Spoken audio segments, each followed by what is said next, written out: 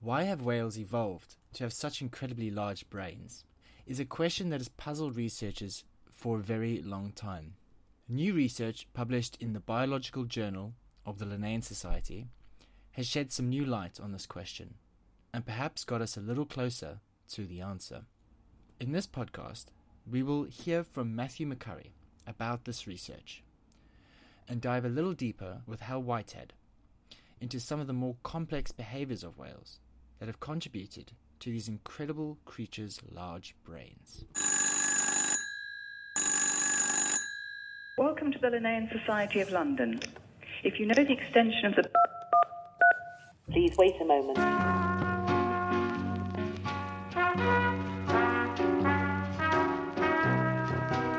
One killer whale decided to push a dead salmon around. Just swam around with a dead salmon, pushing it.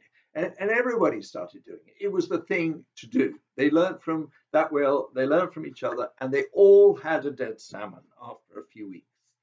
And so for the rest of that summer, everyone had their dead salmon and was pushing it around.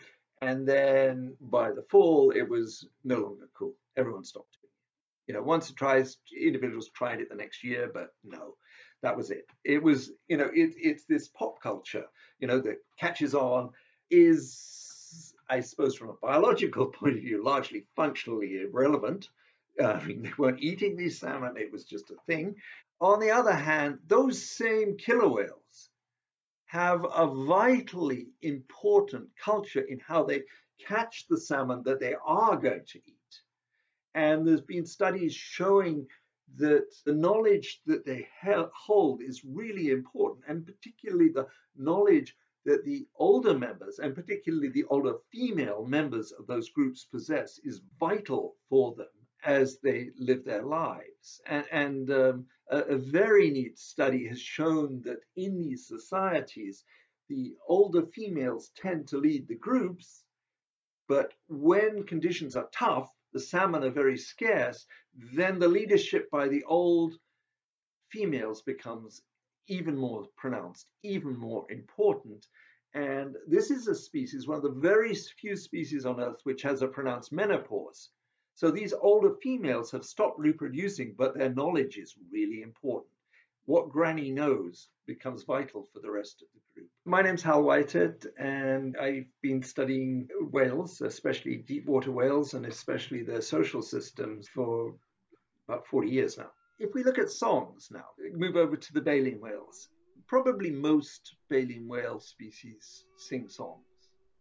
And these songs vary from that of the humpback whale, which is the most complex, well, has been called the most complex vocalization of any non-human.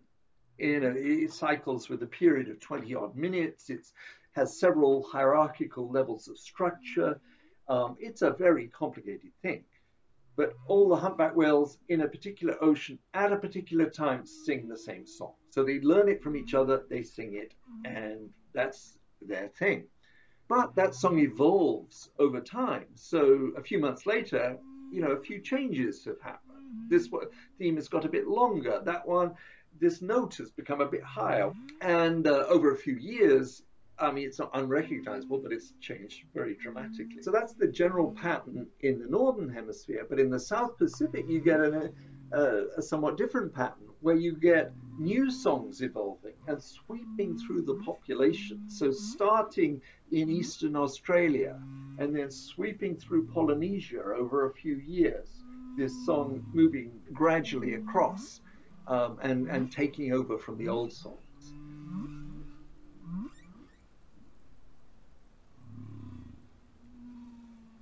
If you look at kind of the evolutionary tree of whales, you can kind of split them into three main groups.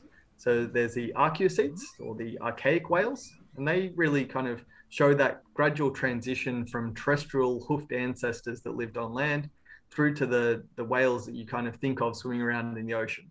And so they're kind of the base of the tree. And then at a certain point in their evolutionary history, whales split into two main groups that we see in the oceans today. So there's the toothed whales that include dolphins, killer whales, sperm whales. And then there's the baleen whales that include all of kind of the big filter feeders. But when you look at the fossil ancestors of these filter feeders, most of them had teeth. And so it's only kind of quite recently that baleen whales got extremely large and evolved that unique feeding style that we see. My name is Dr. Matthew McCurry, and I'm the curator of paleontology at the Australian Museum, as well as a lecturer at the University of New South Wales. I'm a paleontologist, but most of my research has focused around the paleobiology of organisms. So trying to understand how extinct species fed, kind of what the lives were like of these extinct creatures. So whales have some of the largest brains in the animal kingdom, both in terms of absolute size. So the largest brain in nature is actually the size of the sperm whale's brain. But most of my research is focused on the relative brain size. So we use measures of the size of the brain compared to the size of the body, which gives us some idea of the intelligence of these organisms. There's a few aspects of the brain that give you an idea of the intelligence of organisms. If you look at the groups that we regard as intelligent, so groups like primates, some of the birds, cetaceans, so whales, we notice a few things. So they have larger brains relative to their body mass, but they also have a more complex structure of the brain. So they have more kind of crumpled surface to the brain, which seems to relate to intelligence. Toothed whales have this really wacky way of sensing the world around them. So they produce sound at their phonic lips, which are located down through the blowhole. And they beam it out through their head. And the head actually kind of has this organ that acts somewhat like a lens to focus and direct that sound. And then it bounces off maybe their prey or maybe the sea floor, and they hear it back through their mandible, through their jaws. If you look at the anatomy of the skull, you've got kind of your upper jaw and your lower jaw. Dolphins, like bottlenose dolphins, actually have this thin sheet of bone called the pan bone on the outside of their mandible. And inside that area of the mandible is this fat pad. And that fat pad actually transmits sound that they hear back through echolocation into the inner ear, so that they can kind of judge how far away objects are in their shape. And so they've got this really strange way of being able to sense in dark conditions, and it's really effective. So studies have shown that they can actually use this to sense objects about the size of a coin from at least 5 meters away in water. And so people thought that the need to process all of that really complex sensory information might have driven the evolution of large brains. Because we have regions of the brain that are responsible for processing all of that information. And so I think it was actually quite a valid idea. The reason that we really started thinking about doing this study is that we saw a massive gap in the data that was published before. So people have always talked about echolocation driving the evolution of brain size in toothed whales. But when you actually looked at the data sets, they're really toothed whale heavy. Because people were interested in that group, they really focused on collecting data from that branch of the evolutionary tree. But baleen whales, so the non-echolocating whales, so you see like blue whales and humpback whales in the oceans today, but they've actually got quite a diverse evolutionary history with lots of various fossil taxa. Some of them are quite small. They look quite different to the baleen whales that we see today. And so we thought, well, no one's really looked at the evolution of brain size in these non-echolocating whales. And maybe that'll actually allow us to test whether that echolocation hypothesis is actually correct.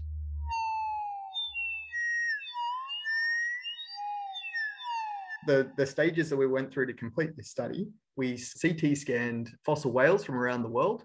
So we scanned fossil specimens from Australia, from the USA, from Japan, and we were able to use this CT data to look inside the fossils and actually measure how large the cranial cavity is.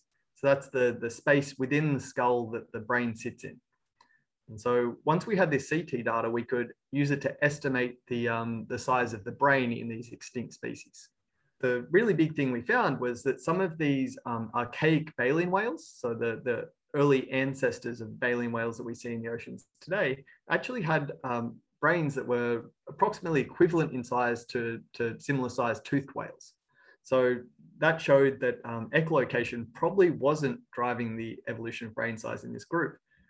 Brain size probably started increasing far earlier. So in those archaeocetes, those archaic early whales, that brain size actually started increasing far earlier than the evolution of echolocation. And so it can't really explain the evolution of large brains in the group. In terms of what's driving the evolution of brain size in whales, I think it's still an open question. I think it's something that we still need to test. The thing that we've really found in this paper is that echolocation doesn't explain the evolution of large brains in whales. And that leaves us with a couple of alternative hypotheses. So one is that variation in feeding biology. So maybe it's that difference in feeding that was driving the evolution of brain size in the group. But the one that I actually think is probably most likely is just that sociality, so living in really complex social groups, was driving the evolution of brain size. So that's what we see in groups like primates. It's what we see in groups like birds. And so I think this is kind of getting us closer to a more universal understanding of what's driving brain size evolution. Some of these species live in huge pods. So you can get up to 200 dolphins living together in a really complex social structure. They're engaging with each other, they're communicating in really complex ways, they've got their own vocabulary, they've got complex ways of communicating to each other. And they actually pass information down through generations as well. So, if they develop a novel way to feed or a novel way to engage with the world around them, they can actually communicate and pass on that information to each other. And so I think they're all characteristics that I would regard as really complex parts of their sociality. Culture, I think, would be a perfect word to explain it.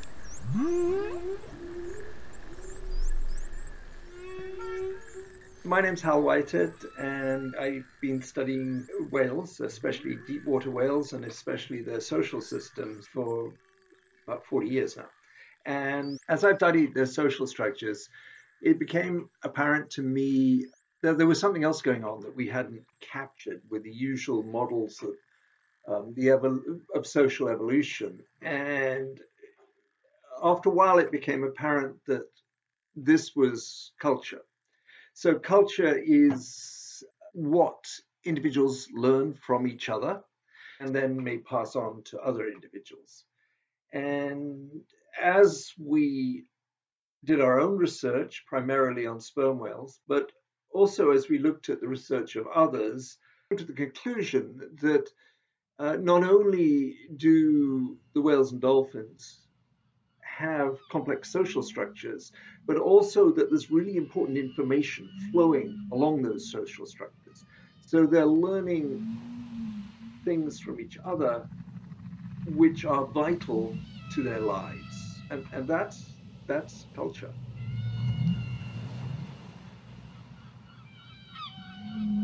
It's very clear that both toothed whales and baleen whales learn from each other, and that information that they learn is really important to them. We think of ourselves, humans, as the ultimate cultural species. Why is this? And so there are a number of things. There's a bit of a paradox. One of the reasons scientists think that culture evolved is that it's actually quite easy.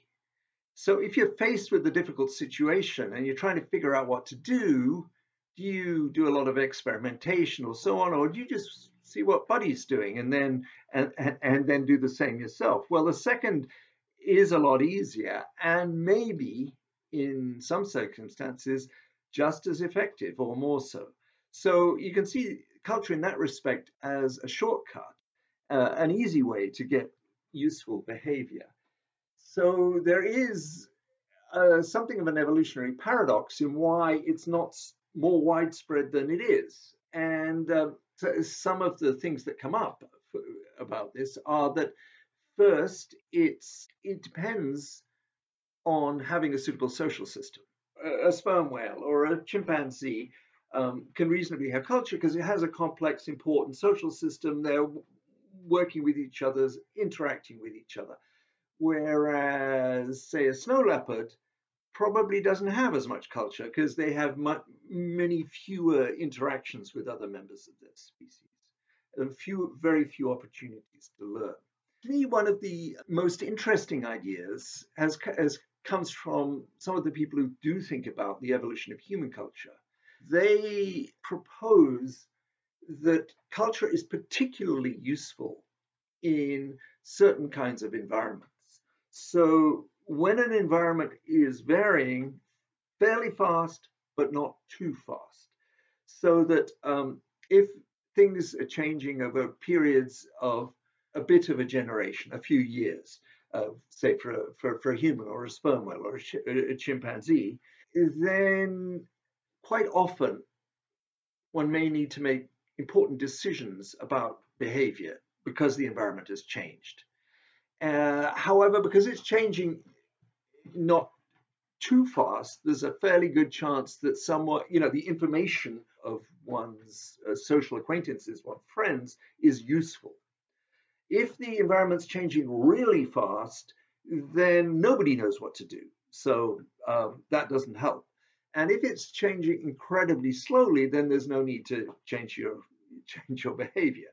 So there's this sort of hypothesis that culture becomes most important in these situations where the environment is changing pretty fast, but not completely randomly. It turns out that the ocean is of this nature.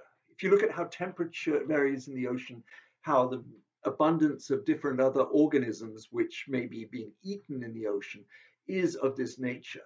It's also true that as you move up the food chain, things become, the variation becomes more like red noise. So the way its prey is varying is probably more optimal for the evolution of culture than it might be for a zooplankton.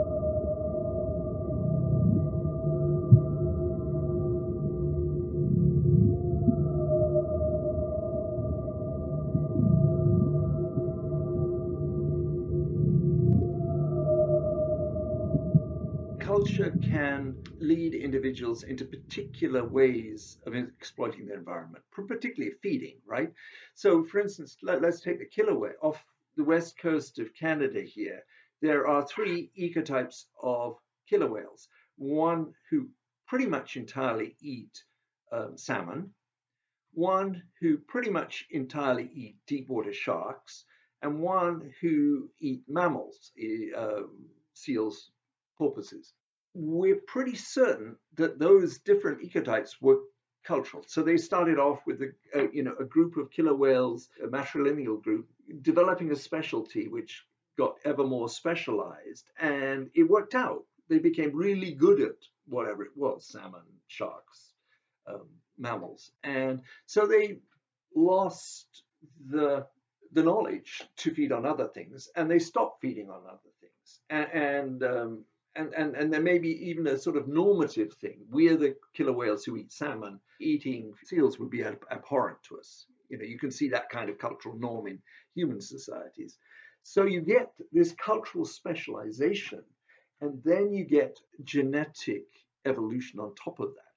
So, for instance, the ones who eat salmon have certain genes which promote the digestion of fish, which the mammal eaters wouldn't have. That's one kind. Another kind, which we see in our sperm whales, is when culture sets up barriers in the social world. So, for instance, in our sperm whales, they're living in clans. So a clan of sperm whales is a bunch of female sperm whales who associate only with other females in that clan. And they learn from each other, and that clan has a way of doing things. And they do not associate with the sperm whales in another clan. And that means the female sperm whale is born into that clan, and she stays in that clan. And that leads, through genetic drift, to mitochondrial signatures, mitochondria being the genes that are inherited just through the mother of the different clans. So this clan has different mitochondrial DNA to that clan, and that's because of these social barriers which culture has set up.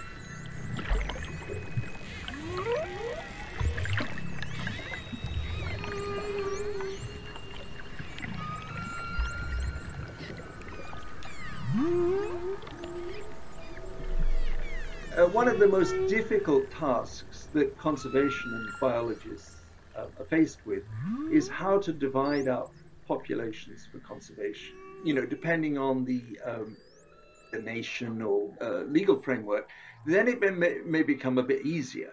We've got this bunch of creatures, these are their characteristics, and therefore we call them endangered, and that brings in a set of laws which protects them. The overwhelming process for doing this has been genetic. In the field of molecular ecology, spend a lot of time and energy in trying to figure out how to do this based on genes. However, there has been a movement I've been involved with for quite a lot of years in trying to broaden this, to think culture can be important too. So if you think about it, in conservation, we're trying to preserve biodiversity. Biodiversity is the range of things creatures are and do. And some of what creatures are and do is from their culture. And so protecting the cultural diversity may be really important for protecting the overall biodiversity. So for instance, in those killer whales, we have the different populations who eat different things and have very different ecological impacts. Those distinctions are primarily cultural. And initially, that wasn't recognized, and people were searching for a genetic thing to hang these distinctions on. And sometimes it was clear and sometimes it wasn't. The perspective has grown, and I think has been particularly pioneered in an actual legislative sense here in Canada. We should, at least in some cases, divide the population up, not so much genetically, but culturally, on things they're learning from each other and are passing on.